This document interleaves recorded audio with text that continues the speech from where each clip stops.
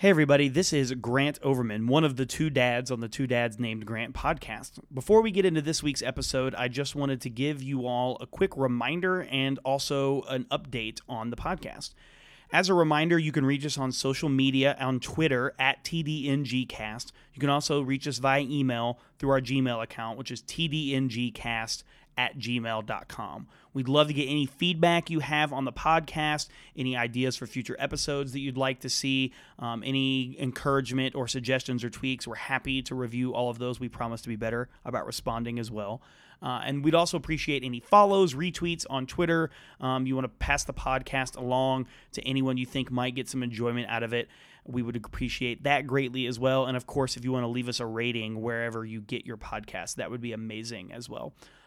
For the announcement about the format of the podcast, we've been playing around with some different topics and formats, but I think we are zeroing in on what we'd like to do in the future. So bear with us, but also definitely give us feedback on the format. And also, in an effort to focus on quality content, we are going to be going to every 2 weeks. This is also in an effort to give Grant Vickery some chance to finish the ever-growing list of things that happen to get ready for a new baby and to make sure that our output can be sustained through the early sleeplessness of having a newborn. So thank you all for your understanding and bearing with us, and here's the episode. Sorry, wait, actually, one more thing before we get to the episode.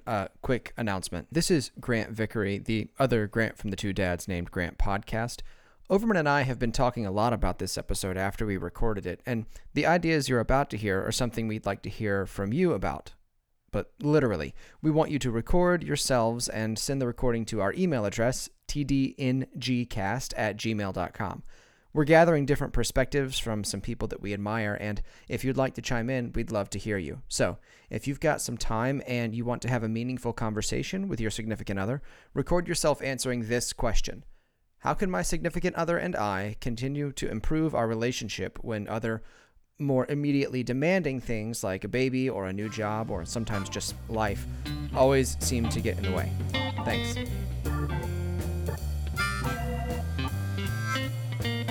All right, let's talk about what we're talking about this week, because I'm actually excited about this. As an aside, I'm almost always excited, but especially this week because I am really close to the point where my wife is going to have a baby. Two Dads Named Grant, episode 12, Grant Vickery here, talking with Grant Overman. And also, one of our dear friends, Raymond Jameson, and his wife Stormy just had a baby. As another aside, Mazel Tov, you two. And so this is kind of on my mind about how your life changes once you actually have a baby. Third and final aside for now, everybody assures me with very, excuse the pun, pregnant looks that my life and marriage will never be the same post-baby. I'm extremely excited to meet my son, but I also am blessed to have a life I enjoy and a wife I love spending time with. Our relationship is hard in the way that all relationships are sometimes hard, but it's also really good. My wife is a great person, my best friend, and I'd be lying if I said I wasn't nervous for all of that to change. You'll hear that anxiety come out a lot in this episode. And so that's been something that I've been thinking about. And one of the things that I wanted to ask you was, how has your marriage changed over the last 21 and a half months, I guess? Because I'm really looking for like a before and after. Because you and Michelle had a relationship before. How long were y'all married before you had a kid, by the way? We were married a good long while. No, let's see. Zach was born in 2012. 2012? That's insane. 2012. That's the year we were married. Excuse me. You've been hiding something from me. The way that it has changed is I've become much less intelligent after we have been born. We were married in the summer of 2012, and he was born in 2017. So we were. You had we were 5 married, years, roughly. Yeah, we had 5 years. Okay.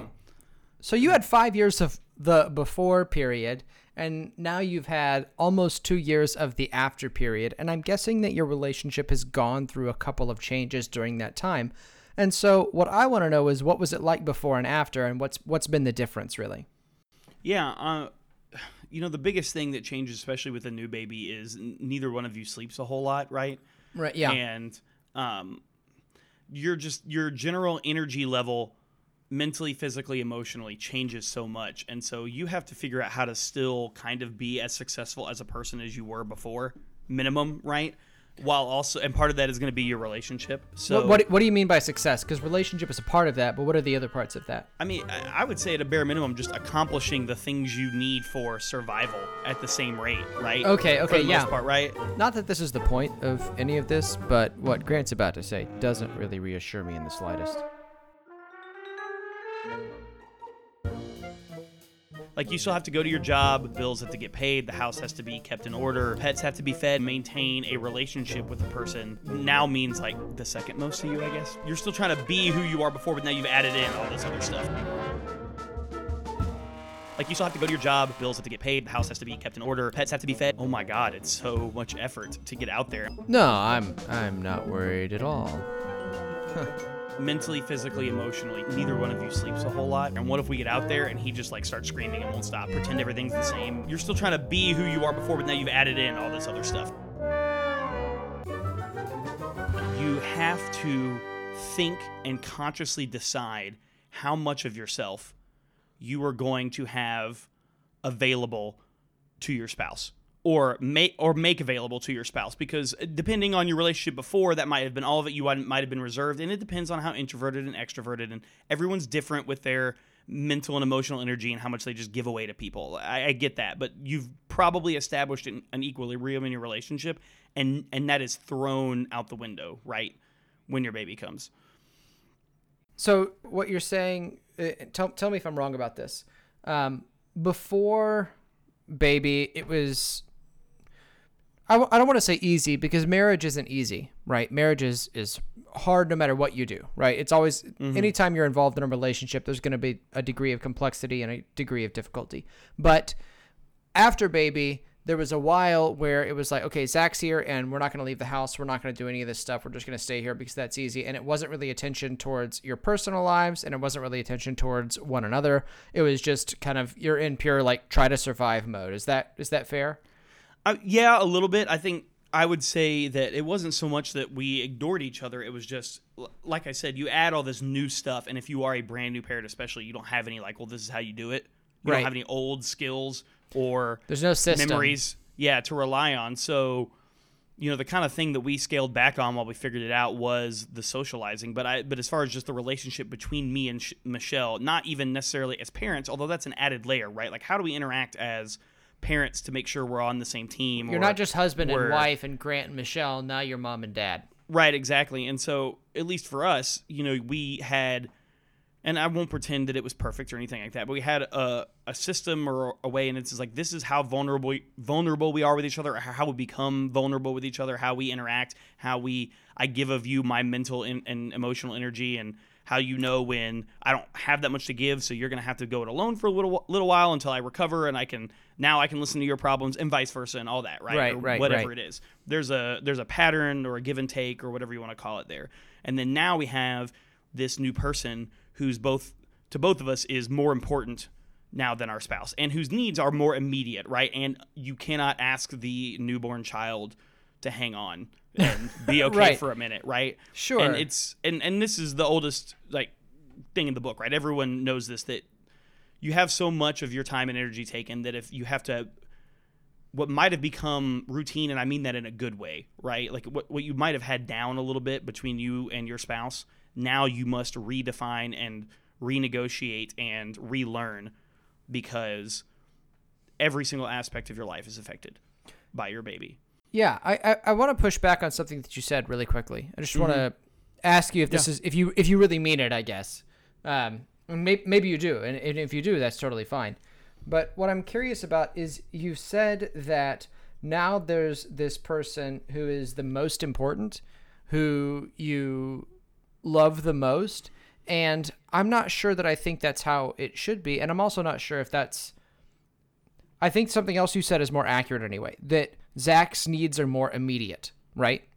Sure. Like his needs are now, and he can't understand delay, especially when he's a newborn, right? If he's a newborn and he's crying, you can't be like, "Excuse me, sir, if you could wait but a moment, I'll attend to you." Like, right. He's not gonna But do even that. now at 21 months, we're just now kind of learning, no, this is mommy's food. You can't have it. You already ate yours, right? His concept of ownership and of time and of me and of Yeah. you, like his understanding that his body has like boundaries at the ends of his fingers and toes, right? Like that's relatively new to him. Like these Sure. this is our, so I'm not saying that you shouldn't attend to your child's needs first. I am asking, and again, because I have never laid eyes on my child, I've seen like an image, like a simulacra or a simulation of him. There you go, Baudrillard. Let me butcher some of your terms for you. But is it that you love them more?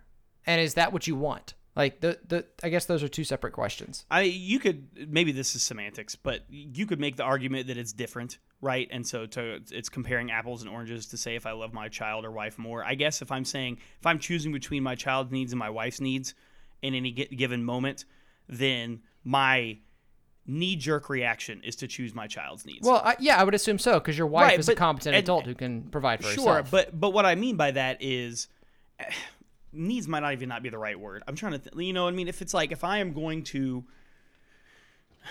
say, I've given everything to the rearing of this child, I have nothing left for you. So I've got to, how much, so like I was talking about before, how much of myself am I holding back, or how much of my energy do I have available to offer to you, right? Well, I've offered so much to the child now, I need this much for myself. Will I then go and offer this to you when it's left over after the child has been cared for? Because there's no question that the child will be cared for first, and especially now, and even within the last 6 months, even after a year old, when he is more like an actual person and not just like a lump that screams at you, right? Because then it's like the baby needs to eat. The baby is awake and screaming. The baby has to become, there's no choice. Now, Zach, I can be like, hey, here is a book or a toy. You must sit here for a minute. And he can kind of do that. Sometimes he takes it. Sometimes he just screams at me and says, no, where's my waffle? Like, nothing will distract me from what I want right now, right? Waffles, big deal. So I guess what I mean by loving them more is, first of all, in that kind of way that, in some sort of horrible action movie scenario where it's like, choose between the life of your spouse and your child. Well, that's not, at least for me and Michelle, I don't think that would be much of a choice. Be like, I love you, honey. Sorry, goodbye. But then also, I'm operating under the assumption that everyone has like a fuel tank, right, for dealing with other people. And some of it was reserved for what I need to just live and exist and not be crushed by existential dread, and then here's what I can give to you as my spouse, and we're in this journey together, right? Now I've got a child, and it's like, how am I going to divvy that up? Well, the child's going to get more of that, but even now when he's not, he can serve, he's not going to die in a room by himself in a minute. It might be like, well, I came home and I played and we did all this stuff, and it's like, I'm tired at the end of the day, so do I go and I interact and I make that venture for connection and intimacy and just socializing with you, or do I say, you know what, I got to do whatever feeds my soul right now that's separate from you? And sometimes, and especially because Michelle and I are very different on that introvert extrovert scale, so this might be something I'm generalizing to everybody that's unique to us, but for me and her, the way that we recover our energy is, emotionally is very different. And right, so, and Michelle's more like I am, where it's like if you need to recover energy, you've got to be alone.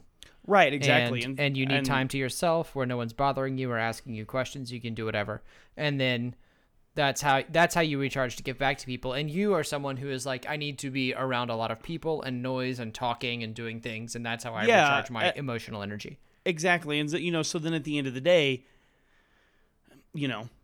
again, that I care about more or love more, that might not be the correct term, but it's like, Zach's got first dibs on that for either of us, right? And then we've both got to recover, so now I got to decide, am I going to make demands of you to make myself feel better? Am I going to go find it somewhere else and not even allow you to try to enter into that space? Am I going to give you the space to do what you need to do and put my, all that's got to be kind of, again, renegotiated and renavigated, I think. And that's been the biggest difference, and I would say, at least as far as a marriage perspective, the biggest challenge since Zach has come. And this is not the same for everybody. Michelle and I are pretty much on the same page when it comes to child rearing opinions and techniques and what have you. So there hasn't been a lot of angst about, you're too easy, you're too hard, are we doing this, are we doing that, that kind of thing. Yeah. Well, let me tell you the reason why I asked this in the first place. I've gotten advice from a lot of people about a lot of different things because I'm entering into... In the original recording, I babbled on here for a really long time, but here's what I meant to say. Thanks for all the great advice. Also, I really need some new advice. But one of the things that people have said that's been a concern for me is when your child comes, you're going to want to give your child everything, but, and this is actually advice I got from my neighbor, who's a really great guy named Mike, who I just started going to a small group Bible study with. And Mike is a very wise, very intelligent man. And one of the things he said to me was, he said, you have to still make sure that your priority is your marriage, because one of the best things you can do for your child is show them what a healthy marriage is like. And so I guess the whole conceit and why I was asking that is, and Zach's too young for this right now, I guess, but how are you and Michelle, this is the real question that I should have asked, how are you and Michelle planning on maintaining your marriage so that you can model a healthy marriage for Zach? Yeah, that's a great question, and I think Mike is right, and your good question allows me to, I think, better explain myself. So I think, at least for us, the natural inclination is to say, in the hierarchy of things, child and what's going on, right, marriage second. And, yes. And it is situationally dependent, I would say, for sure, both on the age of your child and whatever happens to be going on right this minute and whatever your, relationship happens to need. But, things... That's kind of what I'm talking about, I guess, there, is that, we're having to be... You have to renegotiate that. And I guess in my mind, I'm picturing, like, end of the day, the child is now asleep. This is the time that you have without interruptions, right? So then what are you going to do with this time? Like, before, you might have had a routine or a navigation of when do we get to pursue our own hobbies? When are we going to spend time together? When are we going to have serious conversations about money or our jobs or our relationship? That kind of thing. I'm fortunate enough to be married to a therapist. Not that only therapists do this, but she's very skilled at getting me to, talk about my feelings. I wouldn't say in an intelligent way, but at least talk about them, right? And so it's like we're gonna actually do work on our marriage at some point, face to face. Well, okay, now add in a different level of exhaustion, maybe, and then also all these other things you're still concerned about. And then it's like, okay, before we may have known that the dogs are taken care of and everything's ready for the next day, but now his lunches, who's picking him up and who's dropping him off, all that stuff, right? And you can check off all the boxes of what needs to happen in your life, and those other things can easily fall by the wayside. So to me, yes, that is true. You need to have a strong relationship. You need to prioritize your marriage when you can and do those kind of things, but you have to do it now in this landscape of your child, who really is part of your marriage but isn't at the same time. It's very well, he's a part of your marriage, but it seems to me he's a part of your marriage in the sense that he interferes, right? And he's also something like, for me, one of the things that I've really loved about my wife being pregnant, and she does not love this admittedly, but like watching her become visibly pregnant has been really exciting for me, because it's like, you're such a mom now, and that makes me feel more like a dad. And I find that not only like physically attractive, but emotionally endearing. I love all of the things about pregnancy, even, well, not like, how difficult it is for her, right, to sleep, and, sometimes it's uncomfortable, and I get all of that, and that's hard. I'm not saying that I'm celebrating that. But it's like, this is something that's like an avenue or an aspect of my wife that I didn't get to enjoy previously, and now I do get to enjoy. And so I see how like a child is a part of your marriage in that regard. But they're also a part of your marriage in the sense that, they're just in the way, and they stop you from maintaining a relationship in the way that you would have previously. So yes, well, it is very easy to have that time or that energy that might have been spent towards maintaining a good relationship and a good marriage to parental upkeep, right? Like what I was just talking about. Let's discuss our children. Let's discuss how we're parenting. Let's discuss what's going on with them. Like, what do we think about their teacher? What do we think about what they're eating? What do we think about how we're disciplined? And that's good stuff, and it has to happen, right? But it's very easy to say, well, this is what we're doing, and when we're alone and the kid's not here, so now we're talking about our marriage. So when I'm talking about how are we reordering and renegotiating that, it's like, You do have to consciously choose to do things you might not have been consciously doing, because you had developed routines and you had developed skills and you had developed processes for caring for your marriage. And so it is a physical fatigue, it's a mental fatigue, but it's also just fitting it into your life. And that's been the biggest difference for us, because it has been honestly, the biggest challenge, because I think we've been blessed with a very easy child. At least he's a good sleeper. He's, he's a little more strong-willed now than he was at one point. And he has a little bit of a flair for dramatic that I can't imagine at all where he gets that from. Definitely not from me whatsoever when he's upset about something. And so it's a little interesting when it comes to that. His wordless roar, and he's very verbal. Like his barbaric yop. Age. Yeah, exactly. So when he's really done with this, it's just the wordless roar. But even then, sometimes I'm not sure it's real, because the other day I was holding him and he literally just yelled at the top of his lungs like he was mad, and then looked at me with a big smile on his face and said, "Throw a fit." I'm like, "That's right, buddy. So he's you did throw a fit." Yeah. Now I just look at it. I don't trust anything that he says or does anymore, because I don't know if he's just having a go at me or what's happening. So. Oh my gosh, that's hilarious. Yeah, that's the biggest difference, because I think in 5 years we kind of figured out, and we had enough time to realize what we sucked at, right? And what needed to be fixed and what needed to be worked on. And we might have been there, and then we decided to have a kid and just throw all that almost back. In some ways, it feels like back to square one, because it's just so different. And so, the biggest change has been getting back to a place where we know this is the arena and where our relationship grows and is nurtured and is challenged and all those different things that happen. And it's got to be a little more, at least for us, a little more less, television like This Is Us. It happens in the heat of some moment, and then it's like, oh, we have this, revolutionary discovery about our life together, and more like, hey, we're setting aside this evening that we will 100% do something together, and part of that will be fun, and part of it will be talking. And the talking could be fun too, right? But it's going to be... Sure. It's going to also be like, hey, let's talk just about us, and how are you feeling, and... do you still like me? I still like you. Great. Okay. Let's keep, right.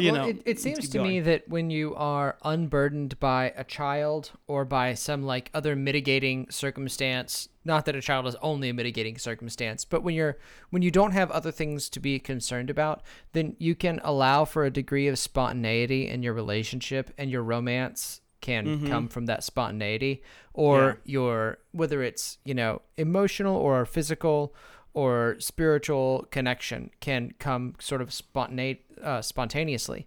And once you start adding in things that make your life more complex and busier and more difficult, then you've almost got to put those things on a schedule. And I think for some people, there's a bit of regret. And I say this as I'm forecasting my own future, right? There's a bit of regret where it's like, well, you can't just rely on spontaneity to take care of these things anymore. Now it's got to be intentional, and that's not quite as fun. But at the same time, it's necessary, because if you don't actively engage in I am going to date my wife specifically in this way at this time, and I know I'm going to do that because we talked about it right before we both passed out because we were so tired, and so it almost feels contrived, but at the same time, it's a necessary contrivance, because otherwise your relationship begins to falter, and that's not something you want to put on display for your kids. Yeah. I'll say two things in response to that. One will be nitpicky, and the other will not. The first is that okay. The word spontaneity. That's what I'm looking for. There we go. Okay. I'm going to pause a little bit so you can. I got you. Yeah. I got you. But actually, I don't got him. I left it in as a joke. All right. So spontaneity as a bedrock to a relationship, or even a desirable thing in a relationship, as I have learned from my own mistakes in desiring that and expecting it, is vastly overrated. Just because most of us, if we just leave it up to fate and what we feel like in the moment, which is basically what spontaneity is, are not the best version of ourselves, right? Right. So, and I'm not saying that you were championing that, but I think a lot of us feel some regret if that's not happening. Like, it feels, I don't know if we've been brainwashed by Hollywood, or if it's just we think that and it does feel good when you're surprised by something nice that your spouse does for you. Sure. But as I have matured as a person, I have come to appreciate the value in both doing something intentionally, like I said I was going to do this, and now we are in the moment and I'm going to do this, but also to value so much doing something even though maybe this isn't what I felt like doing in the exact moment, but I'm going to do it with my whole heart. And it might not start off in the same way that we thought it was. Our date night might not start off, or movie night, or whatever we're doing in our but it's gonna get to a place eventually, because man, we put in the time now, so we don't need that combustion of spontaneity to jumpstart whatever's happening. It's like we can get there because we actually know how to like manufacture it and make that. And I think that's better. My nitpicky part of it is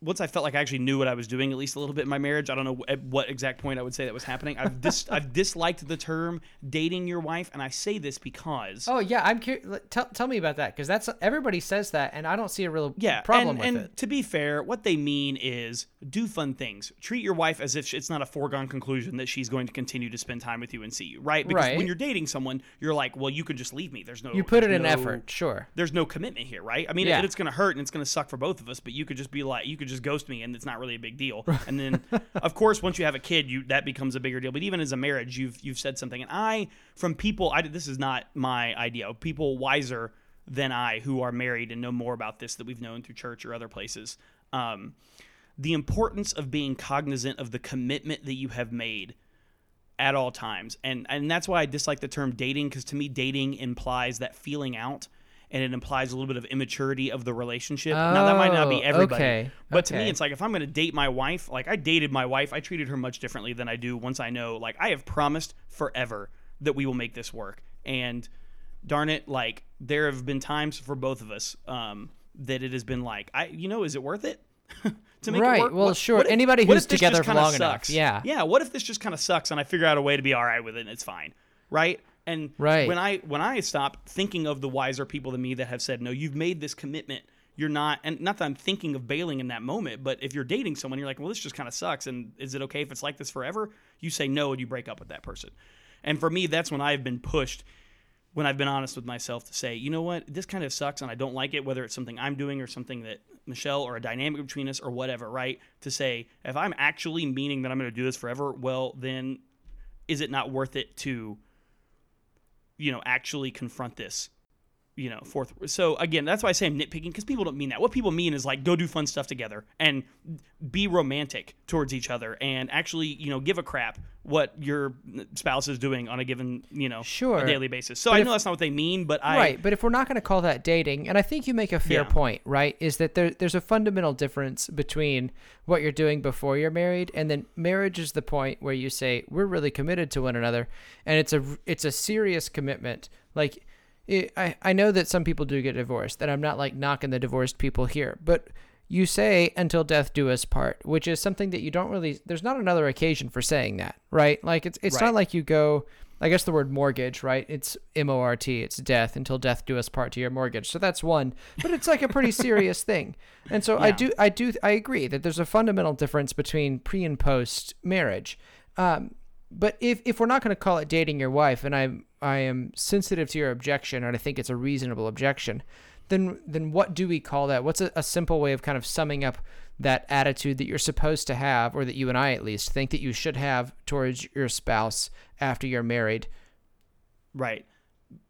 So first of all, thank you. I knew I could count on the English professor to appreciate me nitpicking the phraseology that's been used, right? Yeah, I appreciate that about you. Thanks. Yeah, so the attitude, I mean, don't get me wrong, the attitude of spending quality time together where we learn something about each other, or we have a good time, quality shared experiences are vitally important. But I think that something else, speaking of other wiser people I've known in my life, nothing good that ever comes out of my mouth is original. I'm convinced that someone else either said it and I didn't know about it and I absorbed it through something, or I can name the person who said it to me.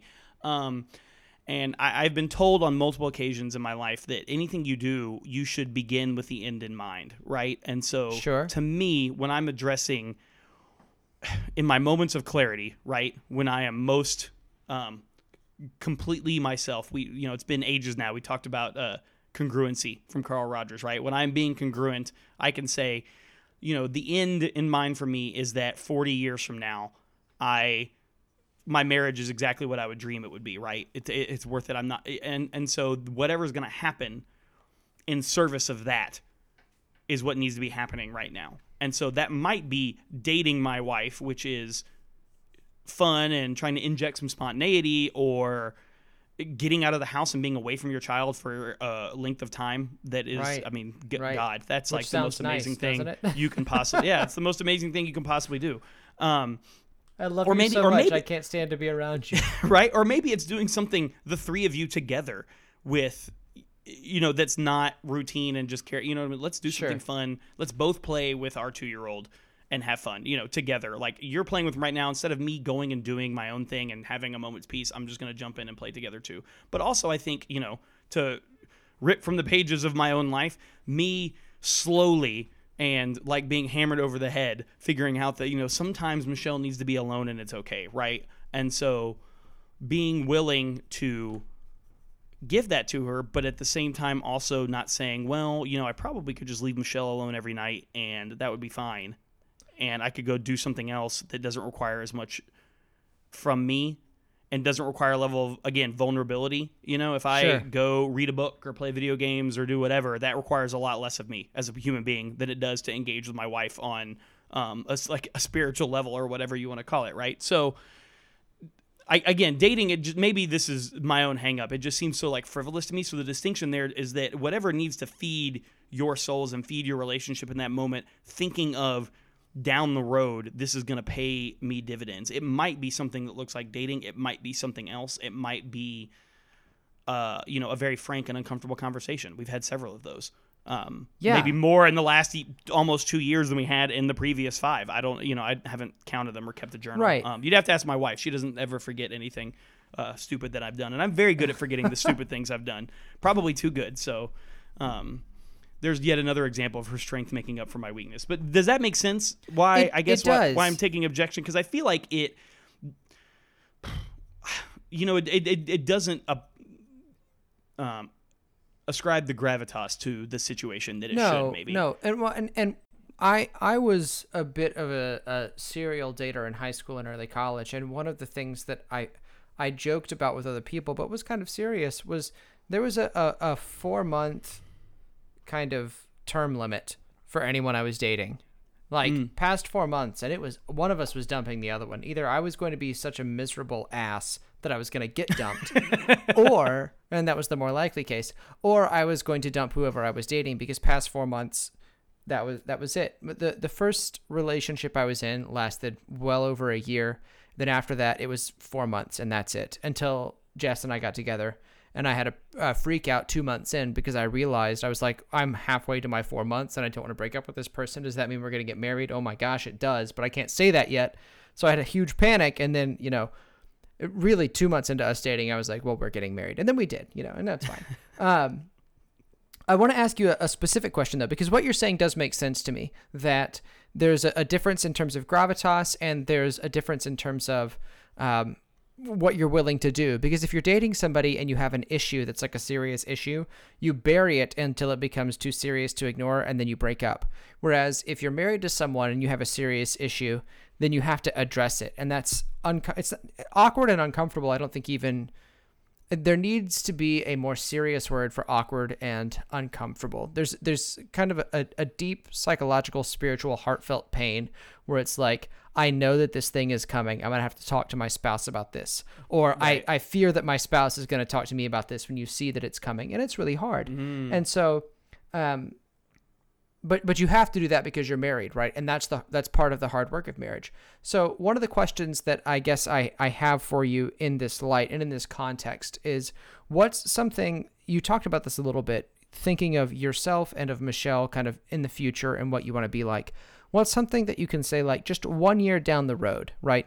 Zach's 1 year older. I don't know if you're a one kid family or multiple. I don't know what your plan is, but like 1 year down the road, what's something you hope to be able to say about your marriage to Michelle that you feel like you can't really say now? And as a precursor, I'm probably going to ask you to put Michelle on later on so that I can ask her the same question. I'm uncomfortable with the idea of putting Michelle on this podcast, mostly because I feel like she might take my job. I don't know if I can use the term job since I'm we not don't paid. we don't get paid. Yeah, no one listening. So everyone's gonna listen to her talk way more intelligently about all this stuff. I did it, and that's what everybody said. So now it's your turn. But your wife is a lawyer, not a marriage and family therapist. Talk on a podcast that's talking about marriage and family. So you weren't exactly in her area of educational expertise. No, this is a podcast about men where we happen to be talking about marriage and family, and you and I are both more qualified to talk about men than Michelle. I don't know. Michelle might be more qualified to talk about men than me. I'm glad you asked this question, though, because this allows me to stop talking so much in a large abstract scale. Yeah, let's get even though specific. I think that's my bread and butter. That's where I love to talk. I'm an idea, big picture kind of person, and talk about any. Yeah, the nitty gritty of where I want us to be. So all that in mind, that the desire of my heart and the goal, where my spirit might be willing, even though the flesh is sometimes weak, is to interact with my wife in context of our young parenthood in such a way that strengthens our relationship. For the benefit of Zach, but also just because I've always wanted to be someone that could offer my experiences, good, bad, my successes, my failures in marriage, but hopefully a good marriage as, hey, this might be the only place in my life where I have some wisdom that I can impart on someone else. So, right. That's why that's important to me. Right. And that's why I live up in that big area, because that's what motivates me. So, but just frankly, in future changes, what I speculate, I think that what I think will be the biggest change is, again, barring another child, will be, our son actually able to communicate with us. And it's like your unified front is so much important when your child understands what you're saying. That's right. That's true. When he begins to ask questions about the world, right? I have to stop you because we've talked about how your child is a part of your relationship, and that's true. But your child isn't your relationship.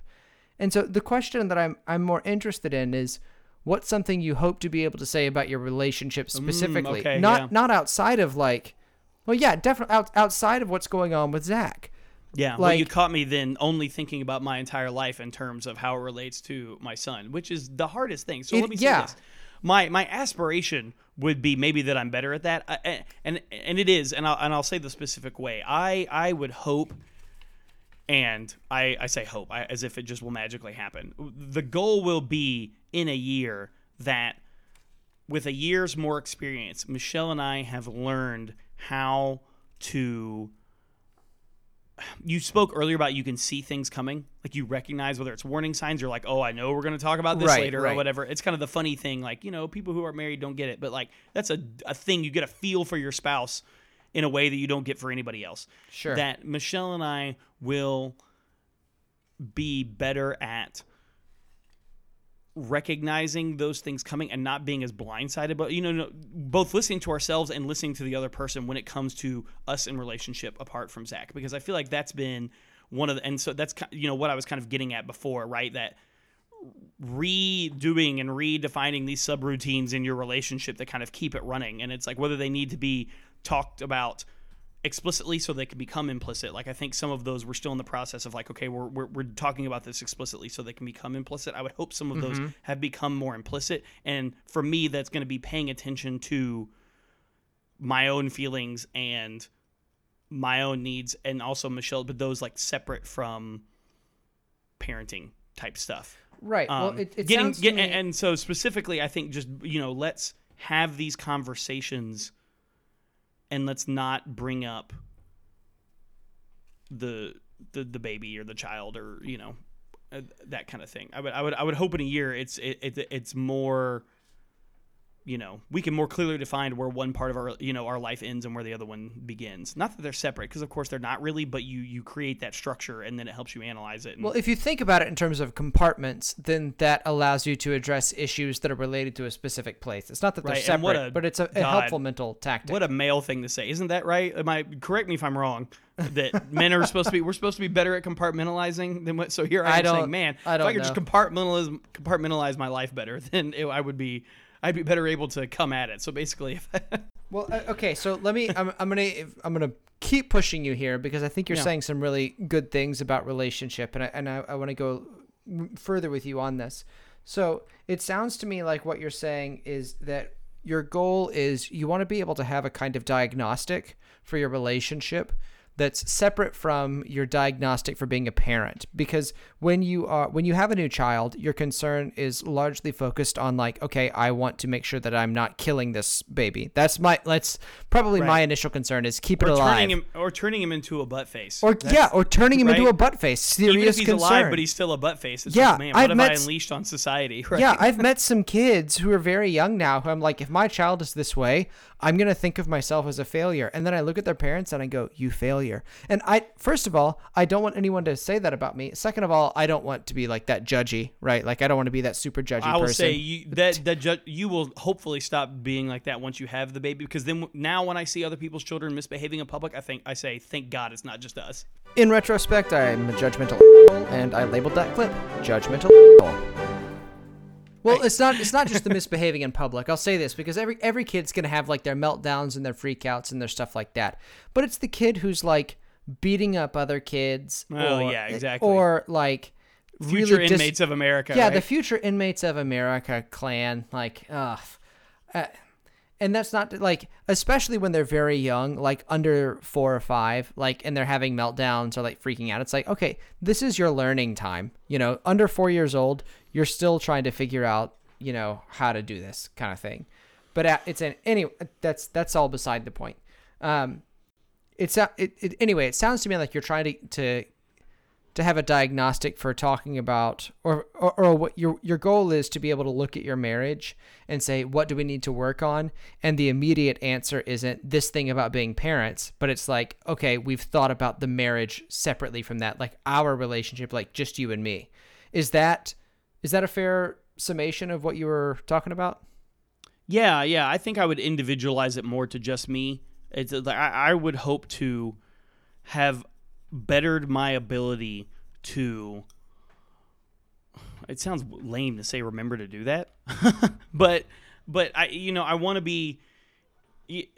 I want that to be something that I feel like I am giving its due diligence.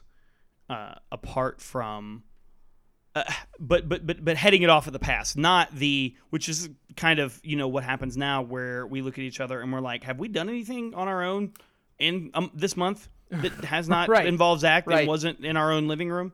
And the answer would be like, no, okay, well, let's call Jenna and see if she wants to babysit and find some time to get out of the house, right? That's still going on. Not as bad as it was, but still going on. So I'm hoping in a year it's kind of we've really...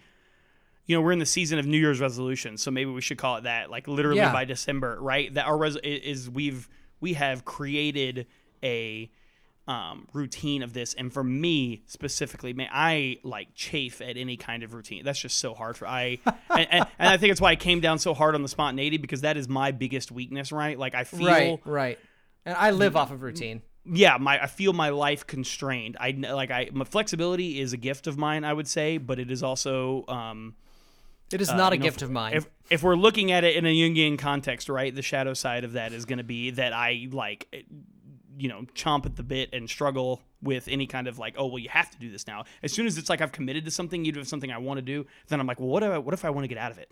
What if something better comes along, which is, an asinine way to approach your life. And so, and like I just said, I know the wisdom and I've experienced it firsthand when I've been good at it, the value of discipline is what I would call it, frankly, right? So I would hope to be more disciplined in that than maybe I have been in the past. And I think that you get away with it, or it's possible to get away with being less disciplined before you have a child. And so there you go. We just spent 30-something minutes talking about it, and I can say it in one sentence. Like before, the biggest thing that's changed is that my lack of discipline when it comes to that relationship is more evident now that there's a child, and my goal for the future would be to have that discipline, and develop it, in spite of the fact that, I have a toddler, and man, he's like the most energetic person in the world today. I was chasing him and playing, and he was literally just running back and forth in the hall and stopping in the middle every time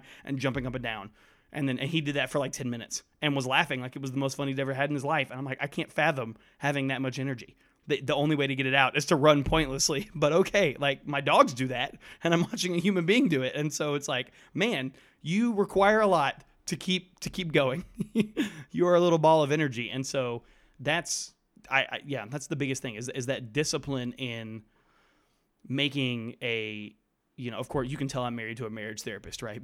Because I'm like, hey, you have to actually work at your marriage, and you have to do specific things. And so maybe finally it'll sink in all the things that she's been doing there. But yeah, that's what I would say would be our goal for the future. There would be in the next year to have that. Yeah. You've said all of that, and I know you, and I've known you for like a million years, right? So I know not only that you're not someone who's going to say something and then like, well, you are someone who would say something and completely forget about it, but you're not going to say something and completely forget about it if it's about something important, right? You kind of have two mental modes. At least this is my perspective as an outsider looking at you. There's the mental mode of I am the embodiment of ADHD and I'm not paying attention to what I'm doing. And then there's like, oh, I'm actually taking this very seriously and I'm going to treat it with the respect it deserves. So I know that when you're talking about your marriage, you're in that latter category, right? You're going to treat it with the respect that it deserves. But I have another follow-up question, which is what exactly do you plan, or not what do you plan, because I don't think you have a plan yet, but what do you think are some specific things that you could actually do? Like, okay, if it's your goal to be intentional about this, if it's your goal to arrive at this point, what are the steps you can take, like the immediate sort of real steps you could take to make that happen? Yeah, so before the holidays, Michelle and I had started doing a Wednesday movie night that kind of evolved into Wednesday do whatever hangout. It was like Zach goes to bed. This is the night that, I mean, not that this is the only night we're hanging out, but like this is the night we're going to do something and we're going to sit and watch a movie, which we almost never do. And we're going to pick it. And at first it was like, pick a movie that's at least 10 years old that you want to watch with the other person. And it kind of was something that they probably they haven't seen, like an old movie that was important to you that they haven't seen. Yeah. And so for me, we just watched The Man from Snowy River every single week until it was Michelle's, and she loved it as anything much else as I did. that's mine. Yeah. No, we actually haven't watched that yet because she has seen it before. And, she tried to lie to me that she loved it as much as I did. No one loves it as much as you do. It's impossible. The Australians do. Do you actually know that? I don't believe that even the people from Australia could love that movie as much as you. I do for a fact. I don't know if this is going to make it in, but I recruited a student when I did international recruiting from Australia, and when we were done talking about important things, I said, I must ask you about The Man from Snowy River. Is this a movie you guys heard of? And apparently it's based on some sort of like short story or poem or something by like their most famous or one of their most famous literary people, and everyone in Australia loves the poem and the movie. It didn't seem like the kind of thing he could just make up on the spot. So Australians love Man from Snowy River. Okay, maybe more than I do. You're an Aussie out of place and time. That's it. Yeah, sure. At least in that regard. I don't have strong feelings about Vegemite, so that. Or what is it? Haggis? Is that the other thing? No, that's Scotland. Literally the other side of the planet. Scotland and Australia are both forgotten white people groups, so I feel like that goes together. So I did make her watch Blade Runner, though, and I don't think she enjoyed it at all. Well, that's because Blade Runner is not particularly enjoyable. Oh, well, maybe. I love science. I love science right? fiction, and I love movies, and I love science fiction movies. Like those two things together are wonderful. Blade Runner is hard in the same way that John Carter of Mars is hard, where it's like this set the tone for everything else. And since everything else is based on it and derivative from this. Yeah, Seinfeld isn't funny, right? Yeah, everything is derivative from this, so it doesn't seem like it's as good as it actually is. But it's totally revolutionary and amazing. So if you watch it first, you're like, wow, incredible. Everything else is a cheap, knockoff. And if you watch it last, you're like, I'm sorry, what is this? Like, of course it's this. Like, that's obvious. So anyway. John Carter, who also good. But anyway, Yes. so that was a specific time that was set aside. Yeah. Holidays obviously throw everyone's routine out. So that, but my kind of add-on to that recently has been, let's do that, but let's not make it just movies. Let's do other things too. So it might be a movie, it might be playing a game together. That's what it was. I don't know if it happened on Wednesday this week. Maybe it was Wednesday actually. We played a video game together that we like and we both enjoy playing together. So just little things like that. Clips? It was not Snipper Clips. It was Overcooked. Oh, Also cooperative okay, yeah. on the Switch. So get it, do it. Be mad when your stew catches on fire, which is what happened to us. So That's serious. Holy crap. that was my contribution. Like, let's branch out into something that might be a little bit more interactive. But almost always when that happens, there are then discussions because we're just alone and anyone that's been married for longer than 30 seconds is like, hey, when you actually spend time together, then like you talk to the person you care about most in the world about what's important in life, Yeah, right? yeah. Like even if you're not doing something important, it just arises. Like, married people talk about all sorts of inane stuff on their dates like everyone else too, but then you also are like, the deep thoughts of your soul might also come up as well, which is really awkward when your server comes over and is like, do you want more Diet Coke? And you're like, can you just leave and come back in half an hour maybe, please? I don't want to keep talking about this. But so that's the specific plan is to, this block of time in the week is now sacred, right? Yeah. It is for this, barring some sort of crazy thing or like something you have to do for work. And then I would like, hopefully the goal would be to be able to reschedule it but the thing is too, when you've got it on the calendar, if there's 1 week where it's like, you know what, it ain't going to happen this week, it's okay because we already know next week's on the calendar, right? Right. Yeah. And then it's not like it's not like you're forgetting your spouse and it's not like you're just not paying attention to it. It's you're making a willing sacrifice. You're saying, I know this is something that we enjoy doing. And even if we're not enjoying it, this is something that we both know is really important for our relationship. We're not going to do it this week for this reason, but this is the exception. Right. And I think that is the important thing because you can say it's the exception to the rule. And even if you end up making a lot of exceptions, you still have the rule of I'm going to invest in you and you're going to invest in me at this time.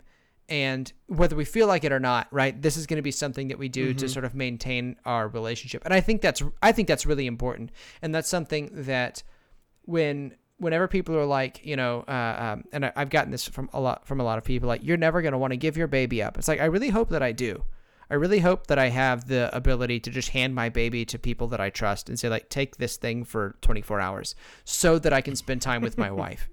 That's something that I really, I'm looking at the future for myself and being like, what am I going to be bad at? And I tend to be like, I don't delegate well. I don't share very well. And I don't trust people generally. And so getting over that part of myself so that I can actually maintain my relationship with my wife seems like something that I'm going to need to actually like intentionally do, because otherwise I won't, because I'll just want to focus on this one thing.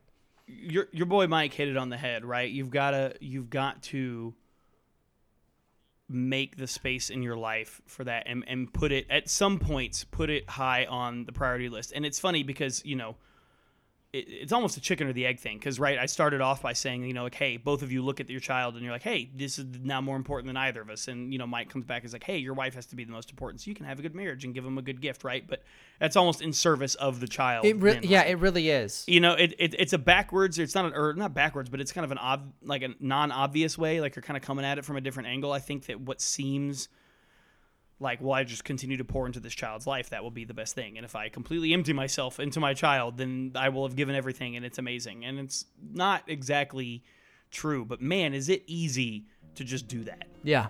Right? No one's going to like see you doing that and probably call you out on it or even notice it maybe. And it's so easy to just convince yourself you're doing the right thing.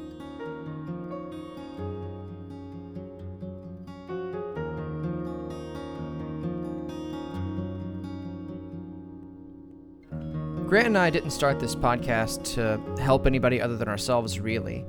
We wanted a reason or maybe an excuse to talk about the things that worried or challenged us about our new roles as dads, our changing roles as husbands, and our place as men in the world. Grant and I discussed in this episode how he was going to improve his marriage in the coming year. He gave one answer, then talked to Michelle and thought about it, and then he sent me what you're about to hear in addition to his original answer. And it's this kind of thing that makes us both want to keep doing this.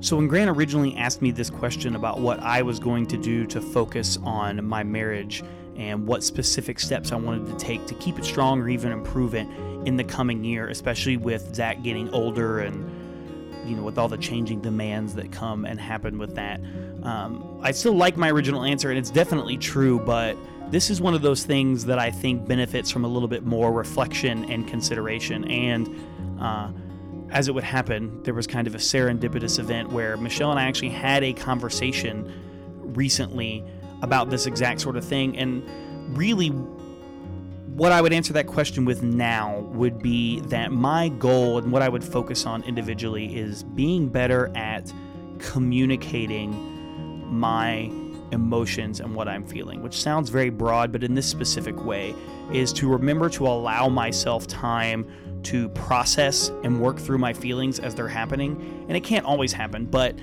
Michelle and I were discussing just some plans and some things that we had talked about doing, and it wasn't going to work out the way we had originally thought, and this was upsetting to me. And rather than do what I normally do, which is brush it off and pretend like my feelings don't matter and not tell Michelle, I told her that I would love to give her an answer about what I thought and how I felt, but I wanted to wait until I could give her a real answer and not my immediate gut reaction, which for me tends to be to try to ignore my feelings of hurt or frustration or anger or really anything negative and pretend it's not there until I can act like it never happened, and then inevitably, right, that always comes back to bite us. So while this time spent together is critically important, for me, I think this is even more of an important step because, as I talked about earlier in this episode, it is very easy for anyone, but especially for me, I think, to get in this mode where you are only thinking of your child, and it's easy to put things on the back burner.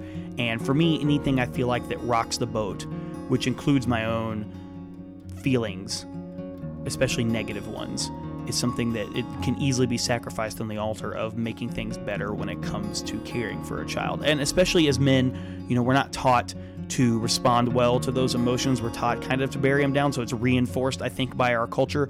And so that's something I think that will serve both my wife and child better, is that if I can gain some discipline in allowing myself the things I know I need emotionally so that I can then communicate those effectively. So I realize the irony of coming back over myself answering a question after consideration and then more effectively communicating what I think would be a good answer to a question. It's very meta, right, in this area. So definitely listen to what I say in this part and take from it what you will. I don't think that it's without merit or untrue, but upon further reflection, I thought it was worth it, especially when it came into contact with actual interaction with my wife, whom I'm talking about in this segment. It was important to include some other conclusions that I had come to.